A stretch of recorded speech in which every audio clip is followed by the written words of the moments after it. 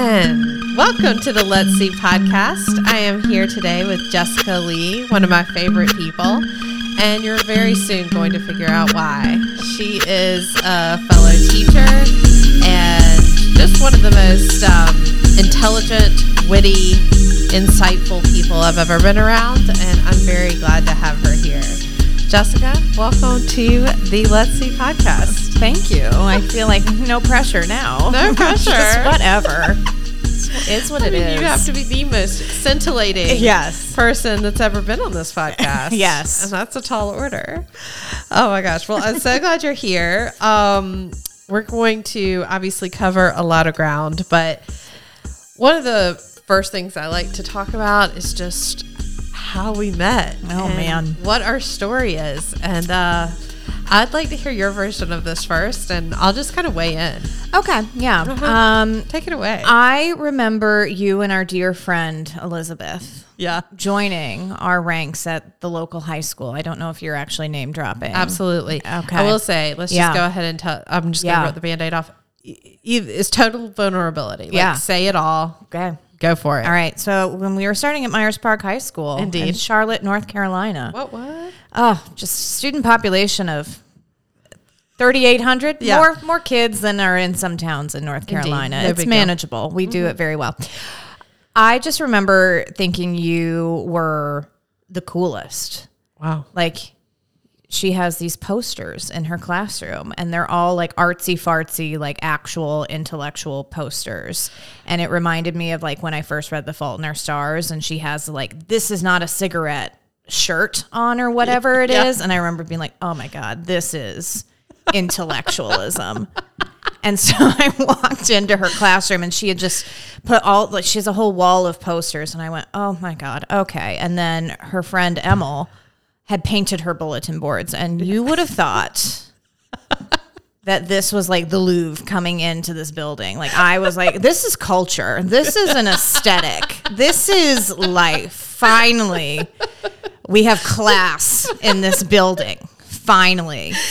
Oh my gosh. And so I just made it my mission in life to befriend them because I was just so enthralled. And then you guys came in right before like the pandemic, right? Or was that the year? But did you have a normal year? No, we didn't even get one normal year. Yeah. But I was also so thrilled to like be somebody who knew what the heck was going on 100%. In a school building. Because I had just come to the school like 3 years prior. Okay. And it is so big and so overwhelming. And there are so many things to keep in mind with it that it does take you years before you're going, oh, this is how this functions. Absolutely. Yeah. And so I was just so thrilled to finally have a purpose and be like, well, you sure are. Oh my God, you need help with your grade book? Yeah, I can do that. And I actually did know what the heck I was doing.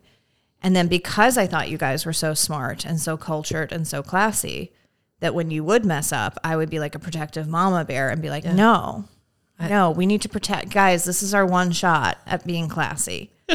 We cannot... They're just French. They're French, guys. Like, protect you can't, the talent. Right. You got to protect the talent always. And so I was just thrilled to be in your presence. And then when school started, when I tell you it was like the Pope had come to visit, kids would stop dead in their tracks. And like, mind you, I can't remember a kid's name the year after I teach them. Like, once they leave my roster, I kind of sort of recognize their face, but like my brain goes through a complete rewash. Katie would literally see a kid like 50 yards away and be like, oh my God, is that Bitsy Thompson? And like, you had last seen that child like 4 years prior and would just know them and start chatting with them. And I was like, this is okay. Okay. All right. We haven't had this in this hallway around these parts. In this lawless land. And so I was just like, man. It just confirmed everything. So I was like, see, my instincts are spot on. Culture and class right here. She knows Bitsy. Well, the reason, I mean, I'm laughing for a lot of reasons because it's hilarious. And I mean, that coming to Myers Park for me, the experience feels so opposite. So it's just to hear your version of it, which we've never talked about this before. I've never heard you describe that as your first impression. So I really am dying over here. But my initial impression was, of course, I'm coming in. I am, not like paralyzingly intimidated, but it was just like, I didn't know what was what. Right. I didn't know what was going on. And I just sort of was cool to stay in my lane and figured this out and all that. But when my very first like real impression of you, and maybe I remember just immediately knowing like you were the one who knew everything. You were the one running, like you just had this, I am the sum of all wisdom vibe without being arrogant. Somehow you were doing that. And I was just like, oh my gosh, well, she's everything. But because of that, I was so horrified when in our PLC meeting, and for those of you that buckle don't know, up, folks, buckle up. For those of you that don't know, PLC stands for Professional Learning Community.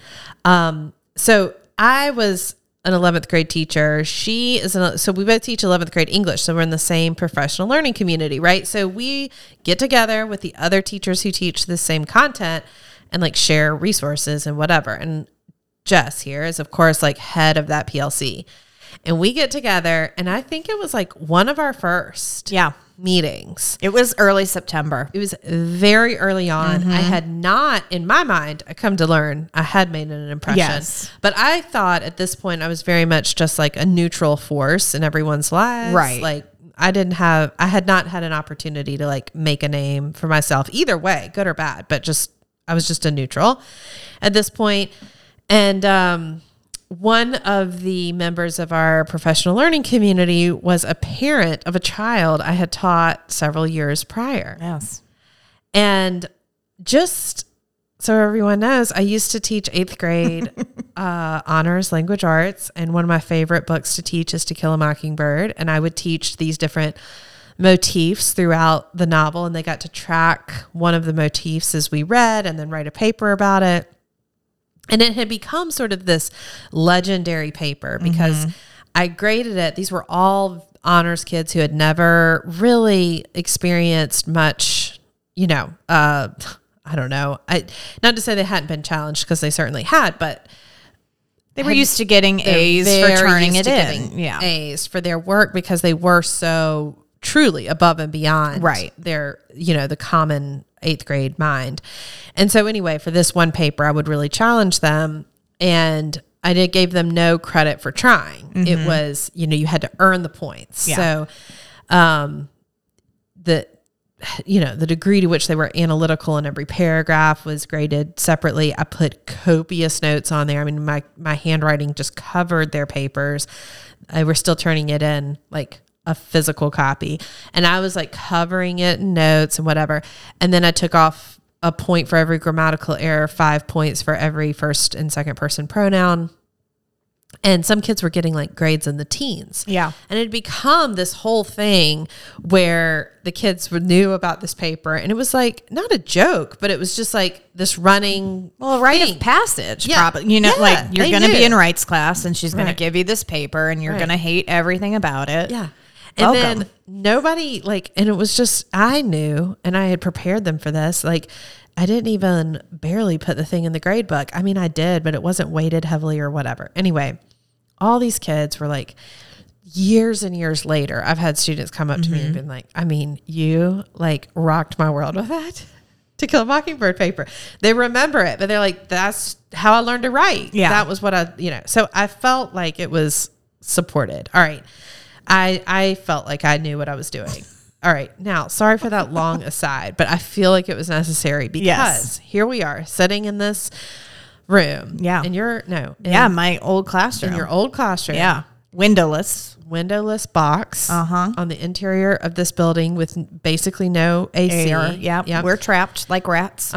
And which is real fun after COVID, but I digress. So we are sitting there, and one of the members of our PLC, she's an English teacher, begins unprovoked to yell at me. Yeah, she berated you. Out of nowhere, saying, you gave my daughter a fucking 50. Yeah. A fucking 50 on her paper. You destroyed her love of English. You destroyed. And I was like, oh shit. And I was so brand new, all these, and I was like, the other two people, you and sweet Carolyn Drake, were in that classroom. And I was like, I really didn't care too much about the one person who was yelling at me. Right. Only because it was so erratic. Yeah. And so it felt sort of like, and I knew I hadn't just, like I was comfortable with my legacy as making people love English, not hate it. So I was like, okay, I'm okay. But I was so embarrassed in front of y'all. Yeah. Well, and keep in mind, for the listeners at home, the meeting was over. True. And we were like, so Katie and this other coworker are up in the front of my classroom, like they're on a stage, because Katie's trying to walk out of the door. Yeah. And then Carolyn and I are seated in the back at opposite ends of the room. So it literally looks like some kind of dystopian play. And Carolyn and I are just looking at each other and going like, what is happening? And so Carolyn, I'm speechless, which very rarely happens, but Carolyn just goes, okay, I think we're good now. I think we should leave now. As she's continuing to sit there because she has nowhere else to go because her room's being used because we're on planning.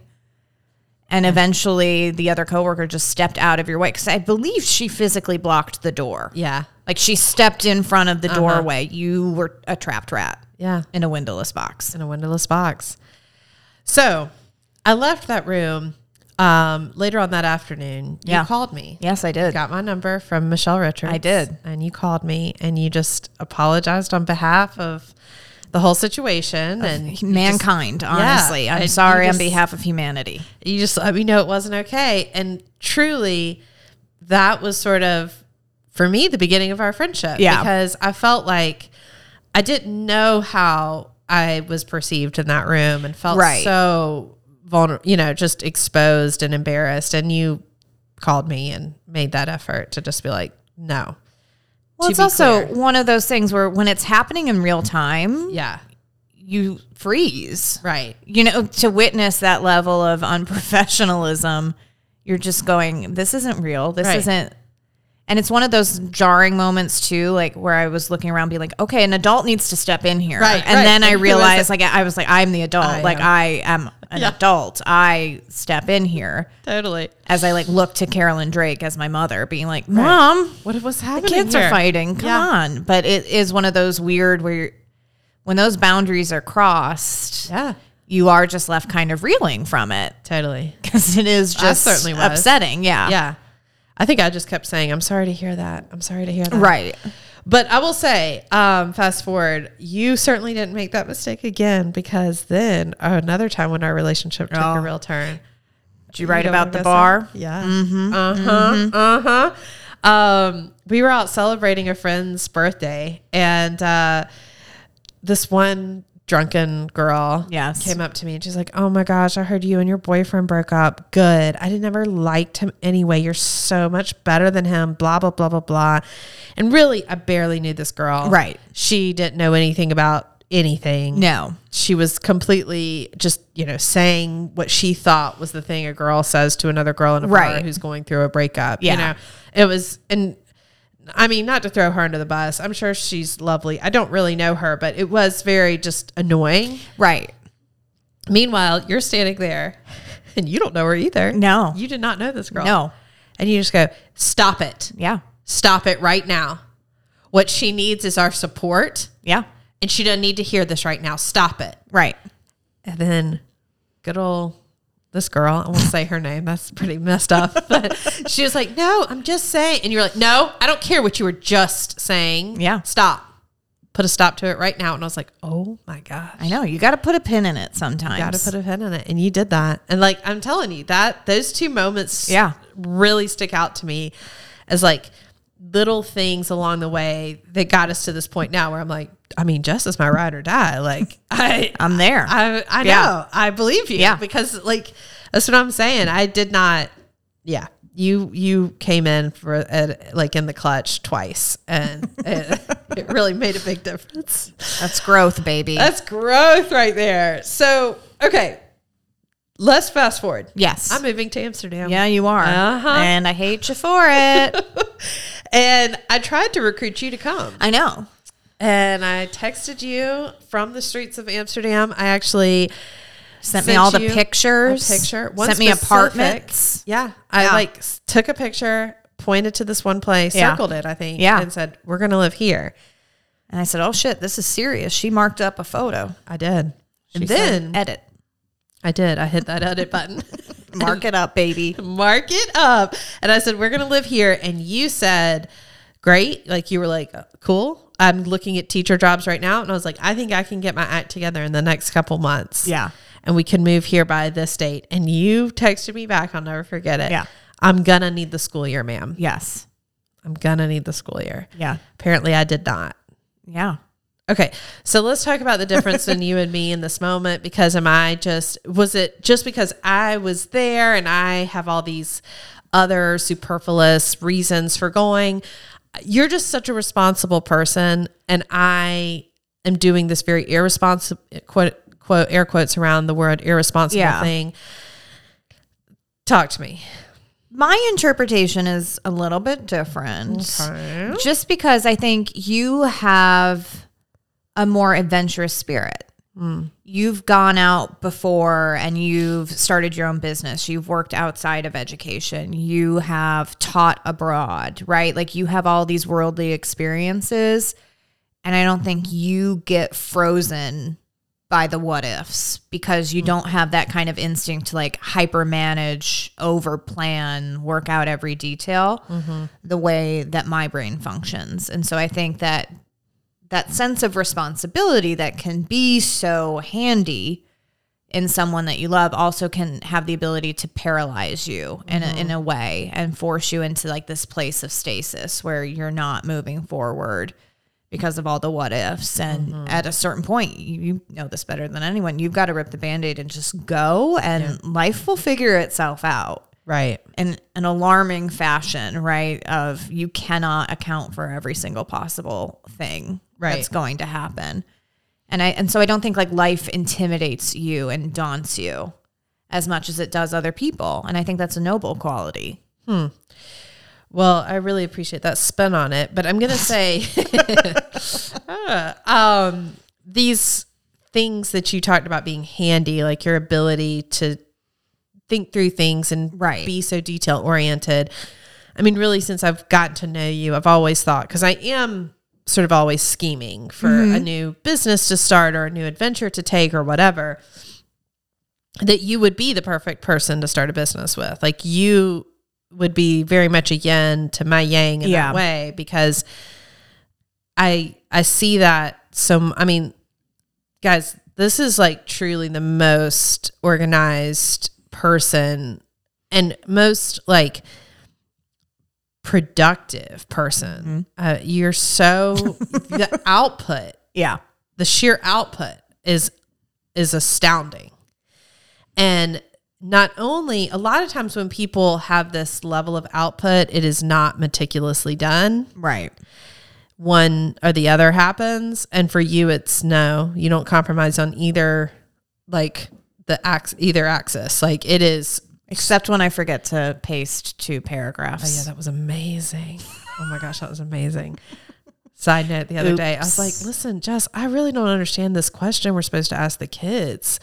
Like, it doesn't make any sense. There is no call to action in this essay. And the thing is, I was like, I don't either, but I just made something up and like, here's kind of what we did. And we were both just like, this isn't good. And I was like, yeah, this doesn't make sense. Let me look back at this original lesson. And then I looked at Katie during planning and I went, holy fucking shit. I forgot to copy and paste the last 2 paragraphs of the actual article with the subheading. So what can I do? The subheading was, so what can I do? Yeah, that would be the cue that this is the call to action I said, we were looking for. Yeah. Paragraphs 23 and 24 are muy importante. Oops. Muy importante. Ja.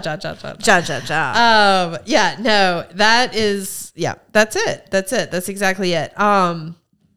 So yes, I mean, despite very, very rare little oversights like that, your productivity and the meticulousness, is that a word, with which you produce all this stuff is astounding. So I don't know. I mean, I appreciate like what you said. I'm this person who's not hesitant to take risk or something. That's a summary or a paraphrase of what you said. But like, is there any part of you that does kind of think I've gone about this the wrong way? Like, I mean, I am walking out on kids in a sense. And I don't know, like you would be the person to speak to that more than anyone almost. I think what's so important, especially in our field, to remember is that students thrive and they progress when they see us at our best. You know what I mean? No one is being inspired or connecting with the teacher who's burnt out and is just throwing out work to collect a paycheck. Yeah. Right. So when I think about like, but what about the kids? First of all, these kids are so desensitized to teachers leaving the classroom, especially at this level. They're going to be fine. It's happened to them before. It'll happen to them again. They have maybe too good of a work-life balance at this point in terms of the level to which they feel apathy towards the entire system and its kind of broken nature. They see more than any other generation has ever seen and thought about with the failings of the school system. And so I think what better inspiration, what better role model for students than to see someone strike out and try to do something that fulfills them and they're passionate about and engages them. Yeah. Right? I mean, isn't that what we try to get them to do? And we always preach about like, you need to go to college, you need to go to college, and don't really have an end goal with that. Right. If it's supposed to be about exploring and reflecting and learning and growth and progression, what better model to put in front of them? Yeah, absolutely. You know, and the reality is the kids will be fine. They will be. You know, yeah, no, we love to romanticize our profession and say like, we are making this difference. And we do. I mean, we all have like the long lasting connections with certain students, but for a lot of them, I mean, this is their semblance of a job. They clock in at the beginning of the block and they're clocking out at the end of it. And the most that you can really try to do is just not traumatize them right in between. Yeah. But it's one of those, one of my college professors told me this when we were going into like the teaching program. And she said, this is a job that's going to take everything that you give it. So you have to be intentional and not give it everything. That's so true. Which is, I mean, it's a bottomless pit. It's a bottomless pit. It is an absolute bottomless pit. And so that ability to set boundaries and say, I'm not giving it this. Yeah. Wow, okay. I've never heard it said that way. Right. So it was so powerful. Yeah. And even as a 21-year-old kid who knew Jack about Jack, I was sitting in the back of the being like, okay, like that's wise. I'm not going to be able to do that for a really long time. Right. But it is so true. No, it's so true. And it isn't true of every profession. Right.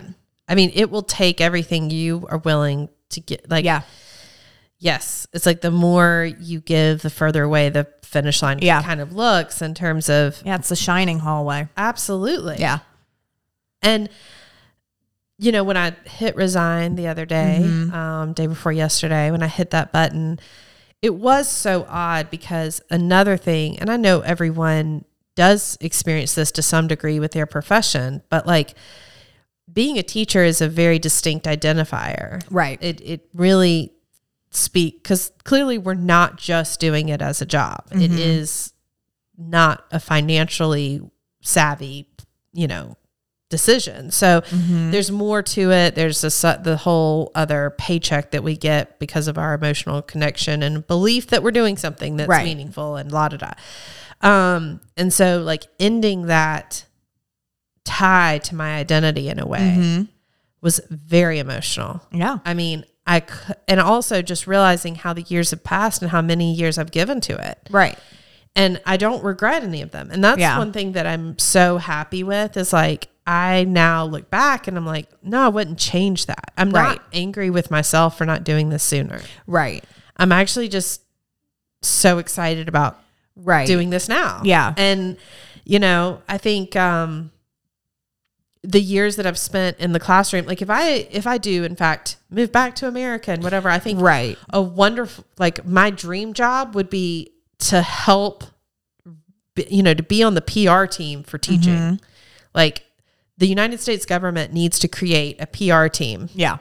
For the teaching profession. You could have just stopped at PR team. Right. I mean, like we just, true. But like we need PR. There's fewer teachers now than ever. Mm-hmm. So few kids going into teaching programs in college. And I think I have so many great things to say about it. I really have loved it, but I'm not leaving it because I don't love it. So yeah, everything you just said, and I'm not a person who's known for boundaries. Right. I don't, that's not my strong suit. Right. Yeah, drawing lines. This job tries to erode any boundaries that you do have. Absolutely. If you try to enforce some boundaries, you then become this kind of label of they're not dedicated enough. Yeah. Right. And this job is so, I think, unique in its ability to be your identifier. Totally. In a way that other jobs aren't. And so even when I've thought about leaving, I don't know how to do just a job, if that makes sense. Yeah. Right. Like, I don't know, that seems so unfulfilling and empty to me. Yeah. To just, I log on to this and I help these people and then I log off and I can, it sounds beautiful. Sounds liberating and wonderful, but I can't envision myself doing it. Right. It just seems too small. Right. And it's like, who are you doing that? I mean, it's never a straight line between the job and the paycheck. Right. It's like one, yes, I realize they are correlated. Right. but me standing in front of that classroom does not translate in my mind to the money I'm getting at the end of every month. Like they're just, it's a weird thing. I don't know if that's like cognitive dissonance or something, or just me being stupid, but truly they're not, connected in that way. Yeah. All right. Well, let's get into a little bit more of just the corner of the hallway in which you stand, where you are really just putting on a comedy show basically every day of your life. Yep. Free stand up. Yeah. Just with the least willing audience you've ever seen in your lives. Absolutely the least willing audience. Yeah. How about that girl I told was beautiful the other day? If looks could kill, the hallways would have been running red. She hated you. She hated me. She hated everyone. Yeah. You complimented her and she said, you're made of weak things. And basically. She walked by and said, no, I don't talk to garbage. And we went, okay. Valid. Right. I mean, she didn't say any of these things, but she did. Yeah. Her eyes did. Yeah. It was primal. Yeah. She was beautiful. The animal she knew. She definitely knew. She knew. That sort of, she was a walking filter. Hatred. Yeah, absolutely. And she was like, these people have their front facing cameras on and are looking down. Right. I'm not dealing with them. Don't talk to them. No, absolutely. We don't acknowledge that. Right, so. And I said, I don't like this, but I respect it. All right. So like one of my favorite things to talk to you about one of my favorite things that you do is when you do get sort of animated about something that really bothers you. Oh, there's a long list. I know. I feel what I feel. I shut down and then I explode. And it's always over the smallest, most innocuous things in the world. Of course. Like a kid could be literally smoking weed right next to me in the bathroom. Don't care. Right. Not acknowledging it. You send me an email at 6:46 with something I have to do at 12 that day, losing my mind. Losing my mind because you did not plan properly. And now I am having to compensate for this. Yeah. That's your thing. That is my thing. Yeah. I will go you send me a Google Doc and it says I need to request access. Get out of here. Get out. You're dead to me. You can't tell me anything. And it's always our administrators that do this. And I'm like, don't you dare evaluate me this year. Right. You give me all distinguished and you walk away. You don't even look me in the eye when you come on this floor. If you're sending me a Google Doc and it says access denied, I'm pressing request access. And I'm sending you an email. I would love to help you. I'd love to vote on this, but I can't access the document. How about that? And they're going to rate me on my technology use? I think not. I'll come to that post conference with emails printed out. Oh, because that's the way that they want things on paper. Stupid Documentation. request for absence forms. Paper. That burns my butter. As it should. It's ridiculous. You fill it out online and then they need a paper copy. Yeah. Why? Save the trees. All right. So I'm going to interrupt you because I want to talk about the differences of our notes preparation because I feel like this encapsulates everything. Katie's is like sparse. There are arrows. There are some squiggles. It's like words and phrases. Mine is full on bullet points, complete sentences, multi-point, like broken up. It's practically a formal outline of a AP history textbook. I almost had to go to the back of the page and she's like, oh, I'm just going to draw a sunflower in the corner because life is happy. Yeah, I'm an abstract thinker. Yeah. It could not encapsulate the differences more here. It's true. This is what you're getting. And, the thing is that it's strange because it's always surprising to me when people with your personality type can tolerate me because I have noticed this throughout my life. Like, I imagine being you, I would be like a constant affront to everything you hold dear. It doesn't feel that way? It's like magnets, right? Opposites attract. Yeah. But when I encounter another type A person, hackles are up. Okay. I'm bristled. Okay. I'm bothered. Okay.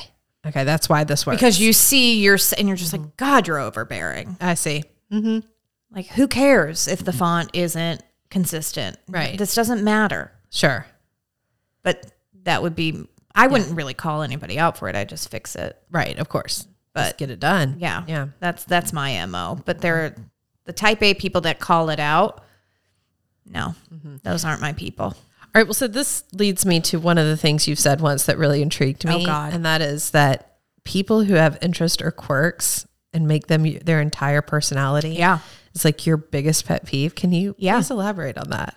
I have so many things. I also have fallen victim to this. Okay. And I think we all do in some way. And I think even the teaching profession encourages us to like fulfill these archetypes. Sure. Right. Of like, I need to be the cool teacher. I need to be this teacher. I need to be that. And we become like this microcosm of the high school subset and all those stereotypes that exist. Yes. And I think that they function also like on a societal level as well. But people will just literally take something that they enjoy or their hobby and revolve their entire personality about it. I mean, it's everything that they bring up in conversation. It's every meme that they share. It's just and I used to be this way with sloths. Okay. I did this. I did. Like, I loved them. I'm sure I was copying off the Kristen Bell on Ellen. I'm sure that's what I saw, and I went, that's me. That's me. I feel a kinship.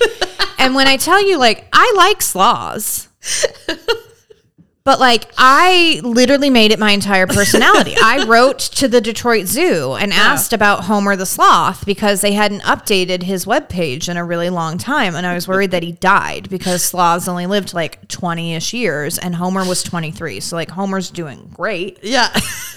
But I don't know anymore. Is he taxidermied? And it's fine if you are passionate about it, but I would drop this in conversation. You know what I mean? Everyone knew that I loved sloths and would one of our coworkers bought me a stuffed sloth. I even have it in my classroom because it was literally just this quirk that I knew people would find amusing and I knew I could play it up for laughs. Right. And but it just don't, and people who love true crime podcasts or true crime crap are the exact same way. They'll just be I like the gross stuff. And I'm have you ever stopped and thought about what this really says about you, that you are obsessed with Jeffrey Dahmer and all this nasty stuff.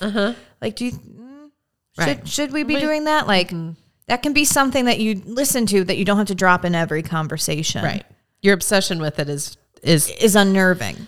Yeah.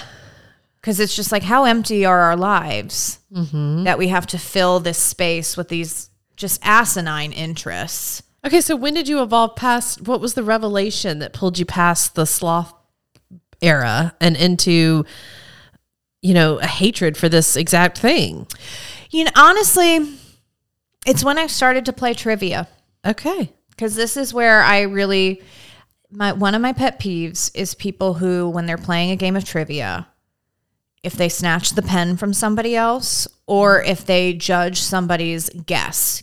Because there's always that awkward moment in a trivia game. Sure. Where no one knows what the answer is. Yeah. Everyone's just looking around wildly and everyone's just spitballing some guesses. Right. And there's always got to be the one person on the team who will doesn't have a single clue, right? They don't know the answer, but they will look at another person and look them dead in the eye and go, no, that's not it. How do you know that? Right.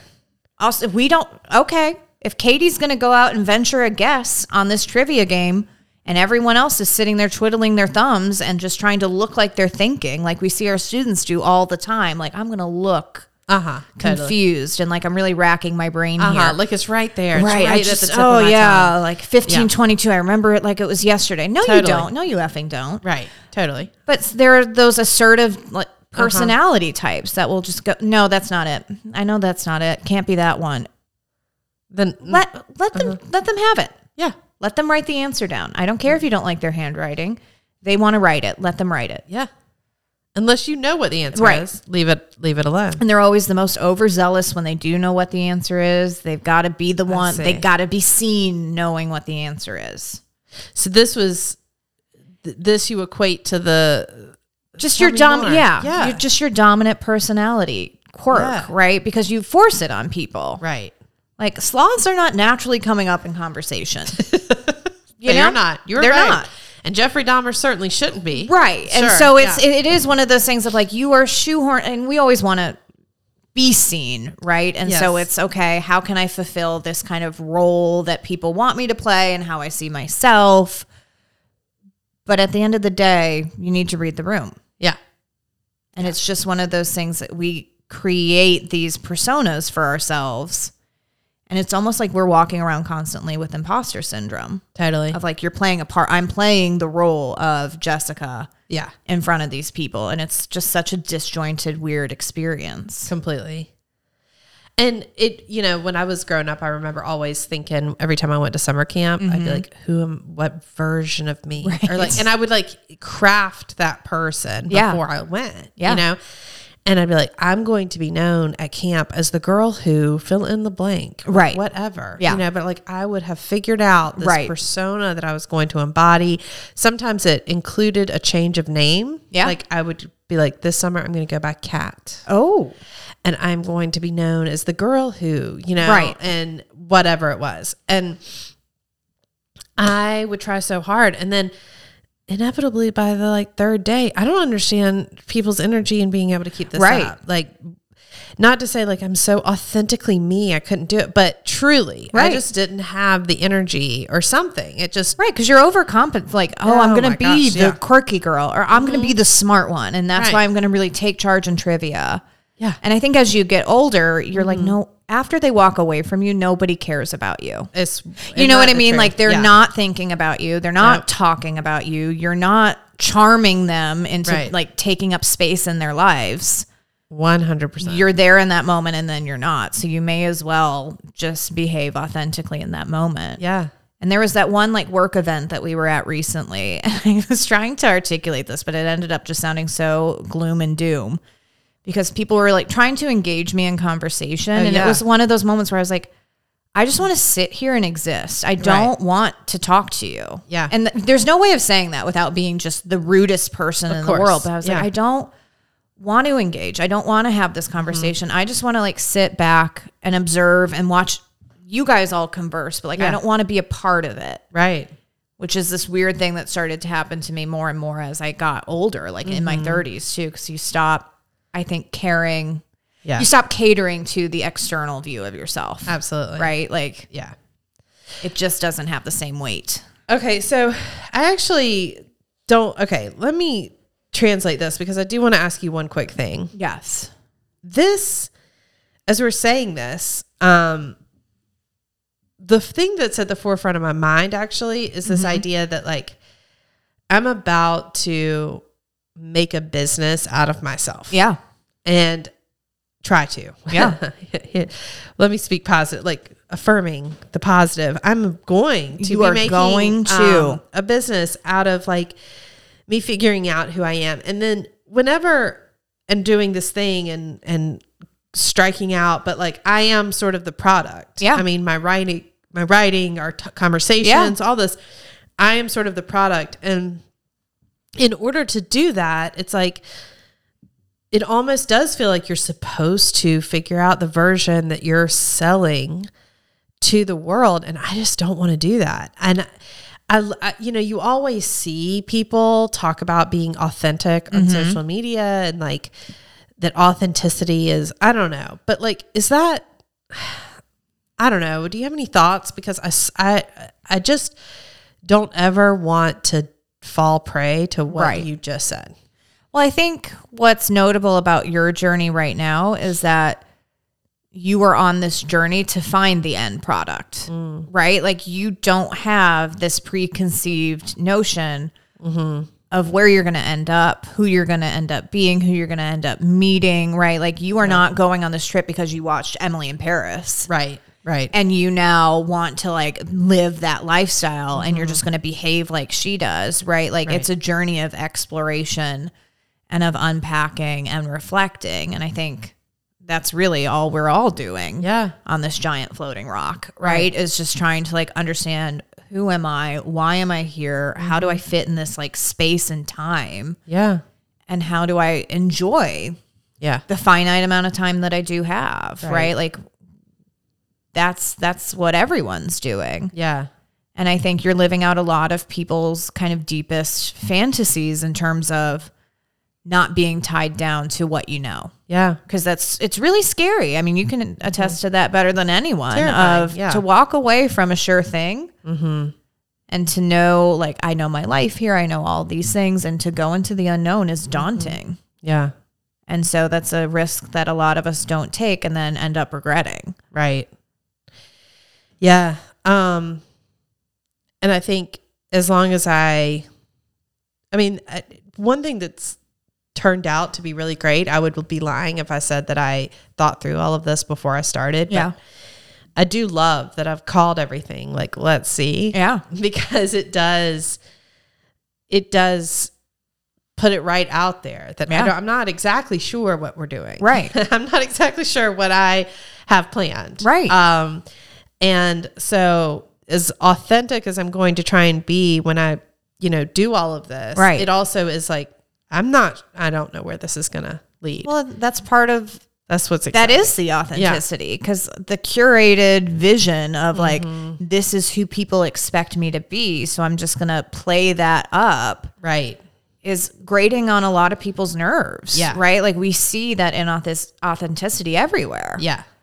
What is it? Who was it? Aubrey O'Day that like photoshopped herself into Yeah. other people's travel photos. Yeah. Of just, well, I'm supposed to be a celebrity and this is what celebrities are supposed to be doing. Everyone's supposed to be in Italy. So here I go and post. Right. You're the antithesis to that. Okay. That's good. Right. Like I'm not doing this because I'm supposed to be. I'm doing this in order to find out. Yeah. And that's a huge difference. Yeah. I love that. I love that. I love that. I love that. All right. Any final words of advice for me? Anything, or just final words in general? I'm going to need you to produce a packing list. That way I can make a spreadsheet. Okay, please. Yeah. I need you to. You're probably going to get an invoice from me with like things like, have you done these things? Love that. And you can check them off. Just it'll be in a Google thing with the little sliding. Yes. I love a Google document. Love a Google Doc. I know it's not as good as Excel and I don't care. No. I don't the need way it you to use be. it is. I don't need it to be. Okay. I'm not getting in there and doing accounting. You know what? We're doing unit planning, baby. And you know It's what fine. I'll probably get from you? An entire folder Yeah. in Google Drive with subfolders Right. and documents in each. You're speaking my love language. It's getting hot in here. It's steamy for you. Yeah. Meanwhile, I'm over here cold as ice because I'm like, oh God, another Google Filling you Doc. with terror. Yeah. But no. Yeah. Like the week before will be its own folder. Things will be numbered so that it's in chronological order. This Day is of. what I'm saying. When you're ready, we need to start a business together. Yeah. You need to just we just need to do this because truly it would be magic. It would. Yeah. It really would. I mean, now my I have gosh. now I have a place to stay in Amsterdam. Amsterdam Exactly. better look out. Amsterdam better look gonna- out. Come over there and it needs to plan accordingly. I mean, you just needed a year. Give me the school year, ma'am. Ma'am. Okay. Well, I can't wait to see what happens. I know. Well, this was amazing. I'm so glad that you're here and we got to talk through all these things. Are you sure there's not any final words you want to finish off with? Tell us about? No, not anything that I can think of. Okay, perfect. Well, I think one thing I'm planning on doing and trying to do is that anybody who comes to visit me in Amsterdam will want to do a podcast when they arrive. Oh, yes. And, or not, after they get over the jet lag, but Put them on Raw Dog. Yeah. Suffering from jet lag. Best content. Yep. When people are just What year is it? Let's Right. do this. Right. Don't give them a chance Give to me get food. acclimated. 100%. So yeah, we're going to do another, which I'm looking forward to. I kind of feel like you will be one of my favorite guests as a guest actually in Amsterdam because, I don't know why, but you're one of those people whose eyes I like to see things through. Okay. Like imagining you being there and looking around and I can just picture you just being like, okay, Katie, I just already know your observations are going to be so astute and so hilarious that I cannot wait for that. I look forward to the day. So excited. I can't wait. All right. Well, that is it. We have, we're going to go ahead and wrap. If there's, any questions you have, don't feel free to just, DM me at Let's See Experiment, on Instagram or follow me on my website, and see how to contact me and reach out, which is the letsseeexperiment.com. Thank you. Till next time.